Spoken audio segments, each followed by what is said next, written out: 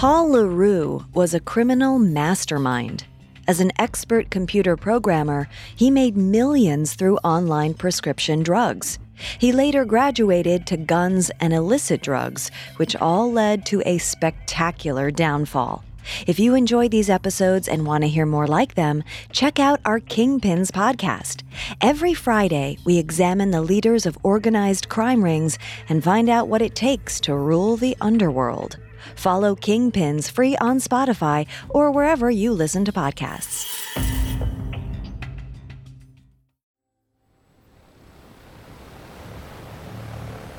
In early 2009, 4 men cruised a luxury yacht toward the small Filipino island of Cebu. Sitting on the back deck of the boat, enjoying the sun, was a 26-year-old Israeli named Moran Oz.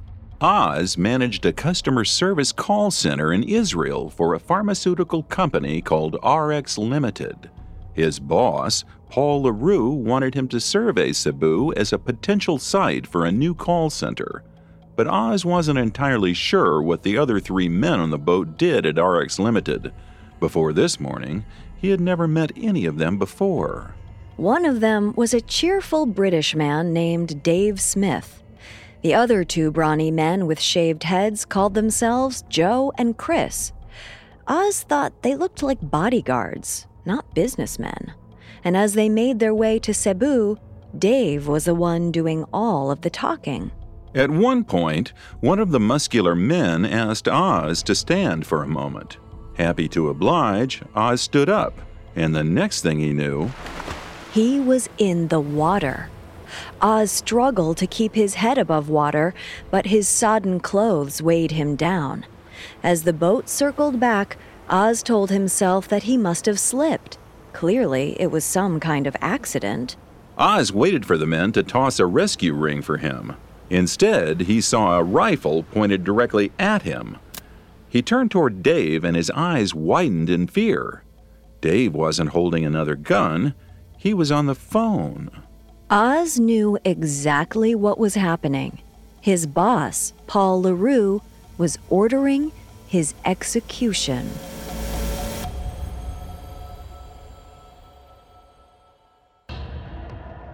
I'm Howell Hargett. And I'm Kate Leonard.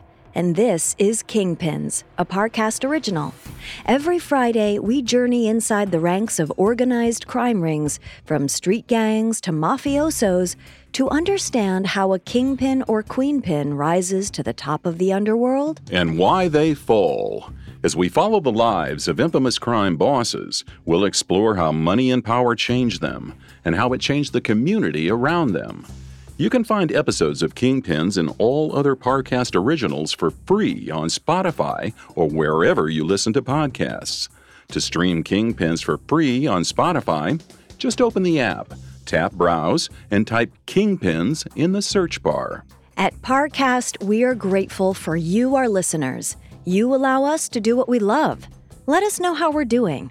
Reach out on Facebook and Instagram at Parcast and Twitter at Parcast Network. And if you enjoyed today's episode, the best way to help us is to leave a 5-star review wherever you're listening. It really does help us. This is our first episode on Zimbabwean criminal mastermind Paul Roux. Roux was an expert computer programmer and an early adopter of the internet. In the mid-2000s, Roux made millions through online prescription drugs and helped contribute to the current opioid addiction crisis. This week, we'll delve into Roux's origins and examine what drove him to build an international prescription drug conglomerate. And he did it all from behind his laptop. Next week, we'll focus on one illegal venture that represents Roux's unwieldy criminal empire, a Somalian fishing business that turned into a drug manufacturing hub. And we'll see how his ambitions led him right into the hands of the DEA. In early 2009, 36-year-old Paul Roux was just beginning to branch out from pharmaceuticals into more ambitious criminal ventures. Roux was high on his own power, but he was also getting paranoid. That paranoia was making him distrust even his most seasoned employees, like call center manager Moran Oz. Oz had no idea that he'd somehow run afoul of Roux. In fact, all signs pointed to Roux liking him. After Oz arrived in Manila, Roux drove him out to the coast in his own BMW. On the way, they stopped at McDonald's for breakfast. Oz knew that Roux was a rich man, but he wasn't surprised by the breakfast choice. In fact, Oz was more surprised that Roux actually treated him. Usually, when Roux's employees met him at restaurants, he would only order food for himself. Their next stop was the Subic Bay Yacht Club, where Roux paid in advance for Oz's hotel room. Oz would stay here overnight and then meet the other employees as he headed out to the island of Cebu the next morning. Oz entered his hotel room that afternoon feeling buoyant. Not only was his boss having him oversee an expansion of his company, RX Limited, but he was finally treating Oz like a peer, paying for his food and high-end lodging. Of course, Oz was wrong. The entire story about building an RX Limited call center in Cebu had been a trap. Now, Oz was in the open ocean with a rifle pointed at him. After a few seconds of gunfire, Oz took a breath of relief. He wasn't hit. A voice from on deck shouted down at him, "That was to frighten off the sharks. Don't think I missed. The next time will be for you." Dave Smith, the talkative British man, finally relayed Roux's orders from the satellite phone. He told Oz, "Confess and we'll kill you. Keep denying it and we'll wound you and leave you to the sharks. Your choice." Oz racked his brain. What could he possibly need to confess to? He insisted that he'd done nothing wrong. He hadn't stolen from the company. He would never do anything without Roux's permission. Smith said something into the satellite phone. Oz struggled to stay afloat while Roux determined his fate. After a few more tense moments, one of the muscular men climbed down the yacht's ladder and pulled Oz back on board. Oz never knew what Roux said on the other end of that phone. Perhaps he only meant to scare him that day. Or perhaps Oz had managed to talk his way into a stay of execution.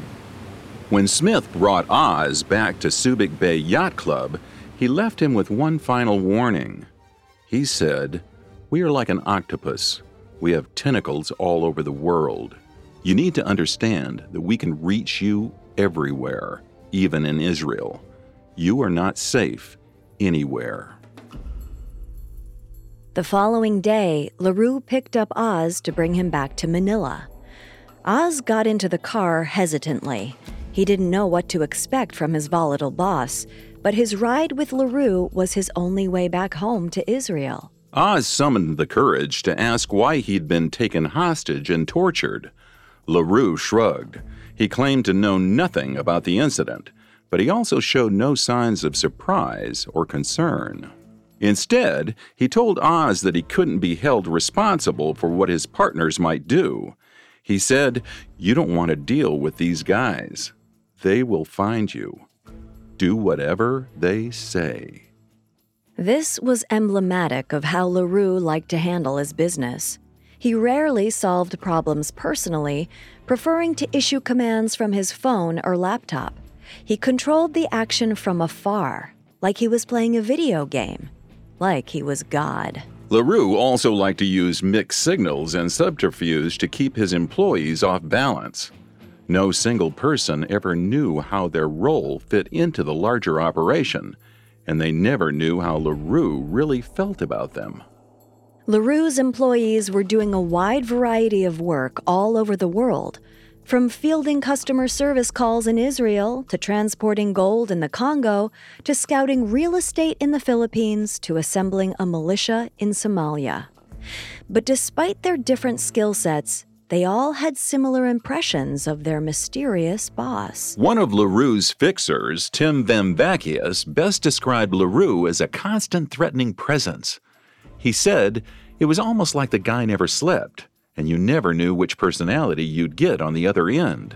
When he called, he never said who he was, but you knew it was him. Sometimes calm and other times irate, and most of the time, you never even knew why. When LaRoux's employees finally met him, they didn't know what to expect because there were no photos of him on the internet. But the first thing they noticed was his size. He was white, about 6 feet tall, with an enormous girth. The source of LaRoux's girth wasn't a mystery. He was known to favor fast food like Domino's or McDonald's at his desk rather than going out to eat a steak. In most aspects of life, he prioritized efficiency over quality. He usually dressed in a t-shirt, cargo shorts, and flip-flops. The effect was disarming. One employee said, "Nobody has ever thought the first time they met him that he runs a global criminal empire." LaRoux's accommodations reflected that as well. He owned a series of high-end condos in Manila, but all of them were mostly unfurnished aside from a couch, bed, and television. But they ran up unusually high electricity bills. That's because, of course, he was constantly running fleets of servers. Where LaRoux was casual about his home and clothing, he was obsessive about his computer setup.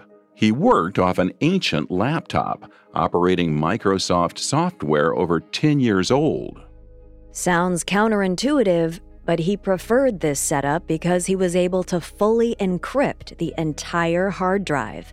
The moment he closed the lid of the laptop, the contents would be unreachable by any outsider. Programming and encryption had preoccupied LaRoux since his youth. In fact, computers were his first love. Paul LaRoux was born on December 24, 1972, in Bulawayo, Rhodesia, today known as Zimbabwe. As a child, a relative said that LaRoux, quote, was fought over. Everyone wanted him. Our grandparents worshipped the ground he walked on. When he was a teenager, LaRoux's family moved to South Africa in search of better education. LaRoux resented having to learn Afrikaans, the local language spoken in school. He felt superior to his classmates, referring to them as half-wits and morons. His salvation came in his first computer. As soon as LaRoux realized he could build entire worlds in code, worlds that were governed by his rules, he was hooked. One of LaRoux's cousins remembers teenage LaRoux as, quote, completely antisocial. Every time we went there, he was always holed up in his room. I remember going in and seeing lines and lines of numbers on the screen. And it didn't take him long at all to figure out how coding could start bringing in money. Illegally, of course. In 1989, the police showed up at LaRoux's Johannesburg home and arrested the 16-year-old for selling pornography. In these early days before the internet, it appeared LaRoux had revolutionized pornography distribution by going digital. But the specifics to his operation remain murky to this day. What we do know for sure was that Paul's parents were appalled, but he himself just laughed. When LaRoux retold this story with aplomb and pride, he would recall how silly the entire situation seemed to him. Everyone would have praised him if he'd found a new method of selling books or linens. All this fuss just because his commodity was porn. As long as LaRoux was making money, he didn't care what he was selling.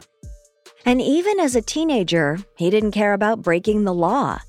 He didn't care about exploiting others. Later on, that instinct would have disastrous results, not just for LaRoux himself, but also for his employees and the entire country of the United States.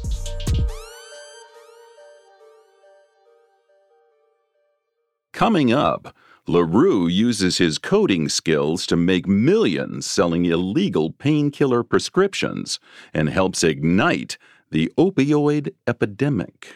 Now, back to the story. In 1989, 16-year-old Paul LaRoux was arrested for selling pornography online. The arrest did nothing to diminish his interest in coding or using the World Wide Web to make money. In fact, he doubled down. In 1990, Paul Roux dropped out of high school to dedicate himself fully to coding. He completed a year's worth of coursework at a South African college in just 8 weeks. By 1991, he had collected programming certificates from 3 different training courses. Roux was ready to make moves on his own. As he grew older, he felt he was outgrowing South Africa. He wanted to live somewhere cosmopolitan where his skills would be recognized. In the early 90s, when he was 18 or 19, he purchased a one-way ticket to London. When he arrived at the airport, he was told that his luggage was too heavy. Instead of paying the overweight fee, he opened his bags and removed his clothes. When the luggage went back on the scale, there was nothing but coding books inside. He would travel to London with only the clothes on his back. Roux quickly secured his first job in England at BEI, a modest software development company. Right away, he prioritized his work above everything else. His early employer described him as having, quote, very little personality. He was against doing anything social. He had no interest in building relationships with anyone, as far as I could see. Roux thought he was finally living his best life, completely absorbed in his work. But as the 90s progressed and he continued to expand his skills as a coder, he found that his work at BEI wasn't enough to satisfy his intellect. He started working on his own project at home.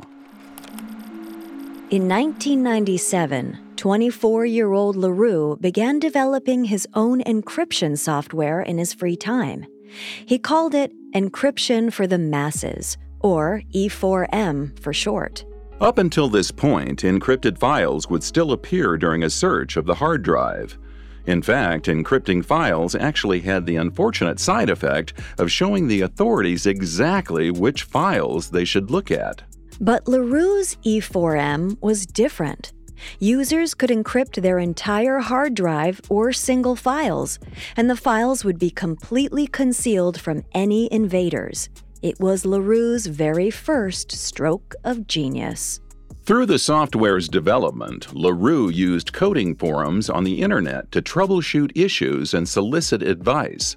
When he was ready to release E4M in 1998, he posted the code online for free.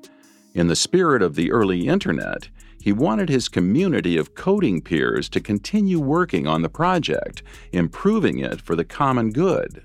Of course, as we all know, the internet is not always a community that works toward the common good.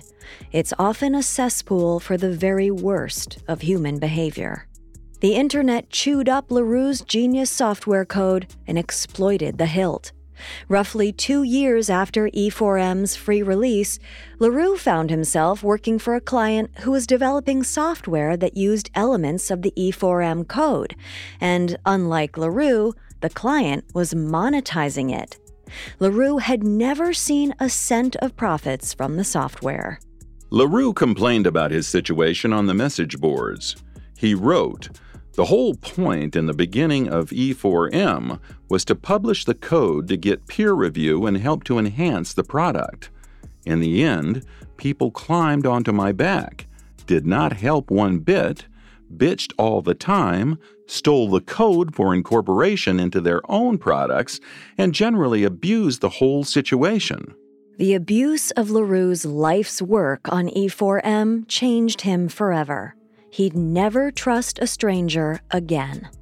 And a year later, he learned he could never trust his family either.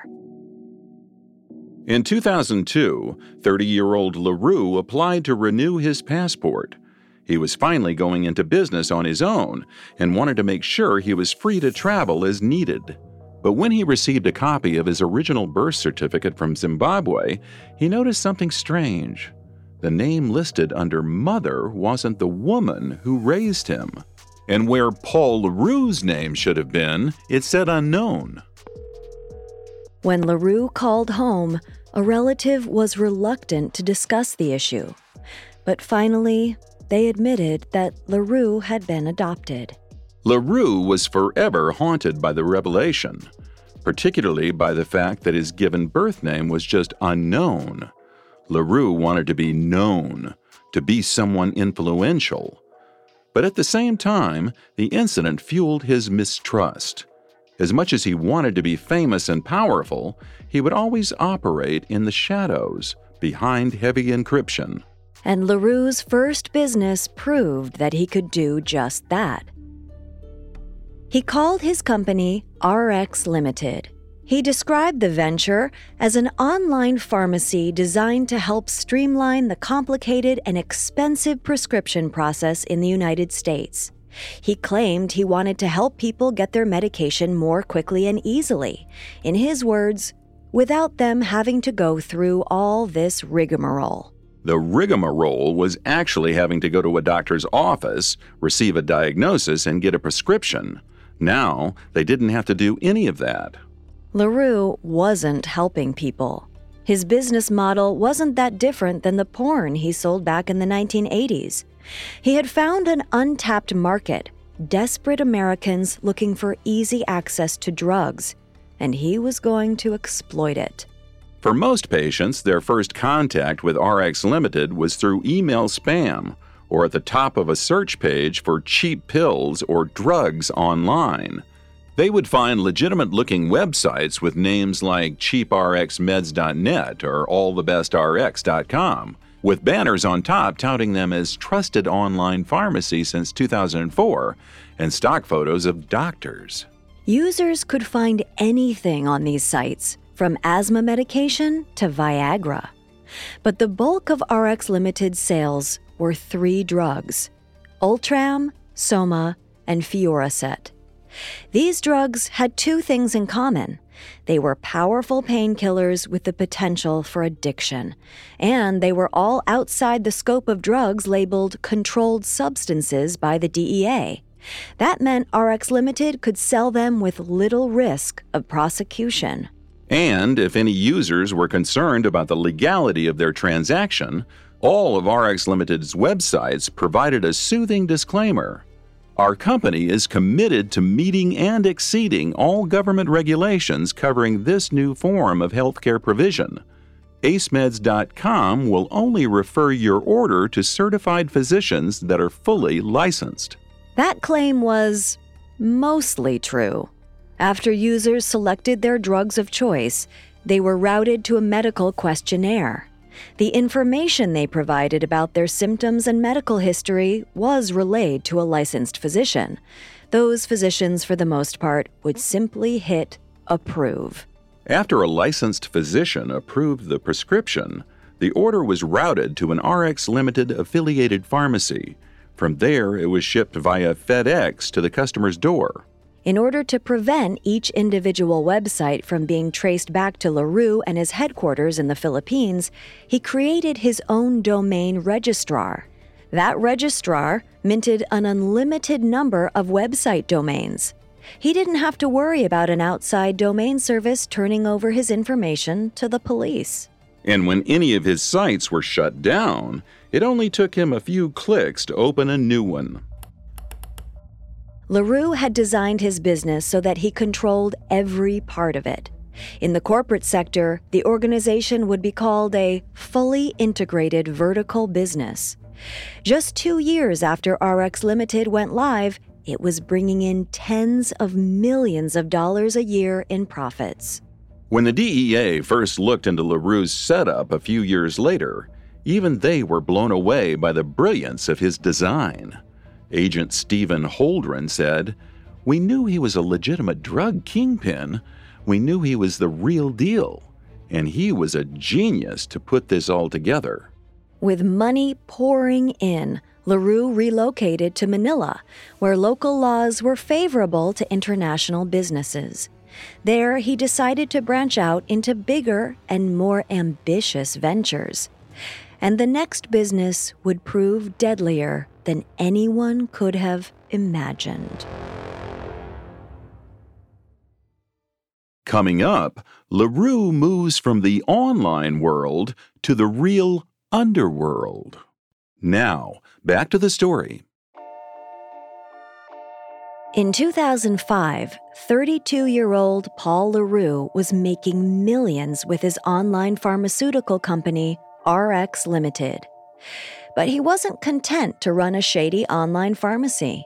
He wanted power. He wanted to be known. In 2005, LaRue brought on Moran Oz to manage one of his customer service call centers. Oz staffed the center as quickly as he could, but LaRue kept siphoning off staff for odd tasks totally unrelated to RX Limited. One recruit was spirited off to supervise a timber operation in Mozambique. Another was overseeing the purchase of gold directly from African mines. Yet another kept watch over his stash houses in Hong Kong. LaRue was diversifying. With the amount of money he was making from RX Limited, he could do whatever he wanted. And his employees were along for the ride, whether they liked it or not. But LaRue knew that if he really wanted to expand his criminal horizons, his RX Limited hires would only take him so far. He needed a different kind of employee. People who were familiar with security, who were comfortable negotiating with foreign nationals, who wouldn't bat an eye when LaRue disciplined them by, say, throwing them off a boat. Enter Dave Smith. Dave Smith was an ex-British military, but his service history is spotty. He liked to say he was in the regiment, referring to the exclusive British Special Air Services. He also claimed he worked in the United States as a SWAT team trainer. And in the late 90s, he moved into private security contract work. The most prominent work on his resume was as a military advisor to the warlord president of Liberia. This experience was what really piqued LaRue's interest.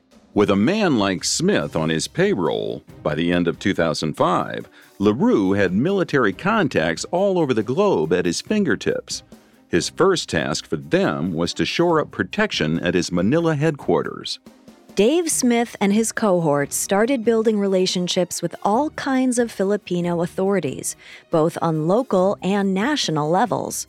Most of those relationships involved trading money for information and protection. With the authorities paid off, LaRue and his growing force of mercenaries were able to operate out of Manila with complete impunity. One of the most legendary stories about LaRue's political reach started in his bedroom. He was known for his voracious sexual appetite, but one night, a woman refused one of his sexual demands. Instead of sending the girl back out into the night, LaRue pulled out a baseball bat and beat her senseless until she managed to escape. It only took a few days for LaRue to find out that he hadn't beaten up just another sex worker. The woman was the daughter of a Filipino senator. If anyone else had done the beating, they would have been dead, but not LaRue. He invited the senator to his office and offered him $3 million as an apology. And beyond that, he offered to put the senator on his payroll. In exchange, the senator would provide LaRue with useful information. It worked. LaRue was not only able to escape any consequences, but he actually turned his enemy into an ally. LaRue's reputation was starting to precede him, but he was careful to keep the details of his operation under wraps. Almost everyone on his payroll was working in a vacuum. Even Dave Smith, the closest thing LaRue had to a number two, knew only the bare minimum about the expanding company. Only one person knew how their actions connected to the whole, Paul LaRue. Often, the work was perplexing or even downright pointless. A former military fixer in LaRue's employ, who we'll call Mark Wilson, recalled, many times we did things. We were like, what the hell are we doing here? We didn't see the point. You ask yourself why.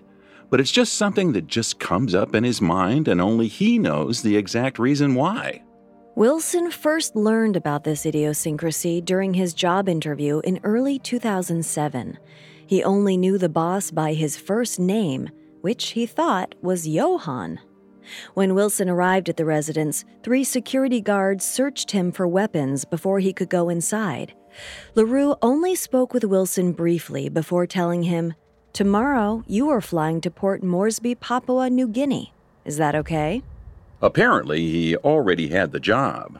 Wilson didn't know anything about Papua New Guinea or why LaRue was scouting out oceanfront property there, but he was desperate for work, so he took the offer. He had no idea he had just agreed to travel to one of the most dangerous places on the planet, in the employ of an international crime lord, in a job that got weirder with each passing day. Sometime in 2008, Wilson moved into a house with two of LaRue's other employees. At first, the two other men were secretive about what exactly their role was in the company, which is what the employees had started calling the mysterious organization. But the more time Wilson spent with his new roommates, he realized they were essentially an on-call enforcement team. They acted on LaRue's orders no matter how violent or illegal. They bragged about lucrative bonus work or wet work, which Wilson learned was code for assassinations. LaRue took deadly revenge on anyone who wronged him, business partners and employees alike. As Wilson later said, everybody was scared of LaRue. They all knew what he was capable of, and he wasn't shy to turn on you. In late 2008, LaRue enlisted Wilson to participate in one of his revenge plots. Wilson was ordered to go to a Manila townhouse where a man named Steve Hahn was staying.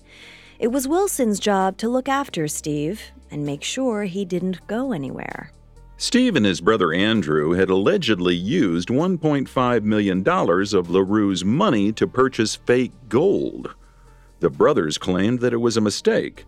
They were the ones who'd been defrauded. LaRue pretended to accept this story. In reality, he was sure the brothers had scammed him out of the money. But if he was going to lure them back to Manila, he needed the brothers to think all was forgiven. Steve didn't realize he was in trouble until he was trapped in a safe house with Mark Wilson. The only reason Steve was being kept alive was because LaRue was hoping to get back the $1.5 million he'd lost. When it became obvious that he really didn't have the money, LaRue lost his patience. He told Wilson, "They lost it, they lose their life." Eventually, LaRue gave in and allowed Steve to leave Manila alive to try and raise the money he needed to pay back. Wilson was finally freed from his babysitting detail. But not long after, in early 2009, LaRue summoned him to a meeting. The Steve Hahn ordeal had shown Wilson could be trusted. Now, LaRue had a new job for him, something very important to the company. LaRue gave Wilson his most absurd and dangerous orders yet. In order to survive, he would need heavy weaponry and all his military skills. This job was unlike anything else Wilson or LaRue had ever attempted before. Mark Wilson was told to go to Somalia and begin construction on a tuna fishing business.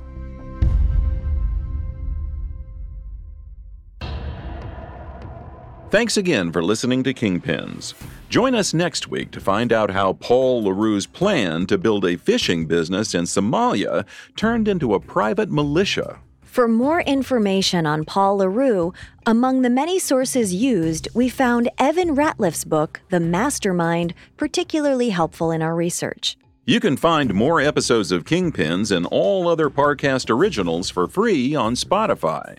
Not only does Spotify already have all of your favorite music, but now Spotify is making it easy for you to enjoy all of your favorite Parcast originals, like Kingpins, for free from your phone, desktop, or smart speaker. To stream Kingpins on Spotify, just open the app and type Kingpins in the search bar. And don't forget to follow us on Facebook and Instagram at Parcast and Twitter at Parcast Network. We'll see you next time. Kingpins was created by Max Cutler and is a Parcast Studios original. Executive producers include Max and Ron Cutler. Sound design by Michael Langsner, with production assistance by Ron Shapiro and Carly Madden. This episode of Kingpins was written by Hannah McIntosh, with writing assistance by Kate Gallagher, and stars Kate Leonard and Howell Hargett.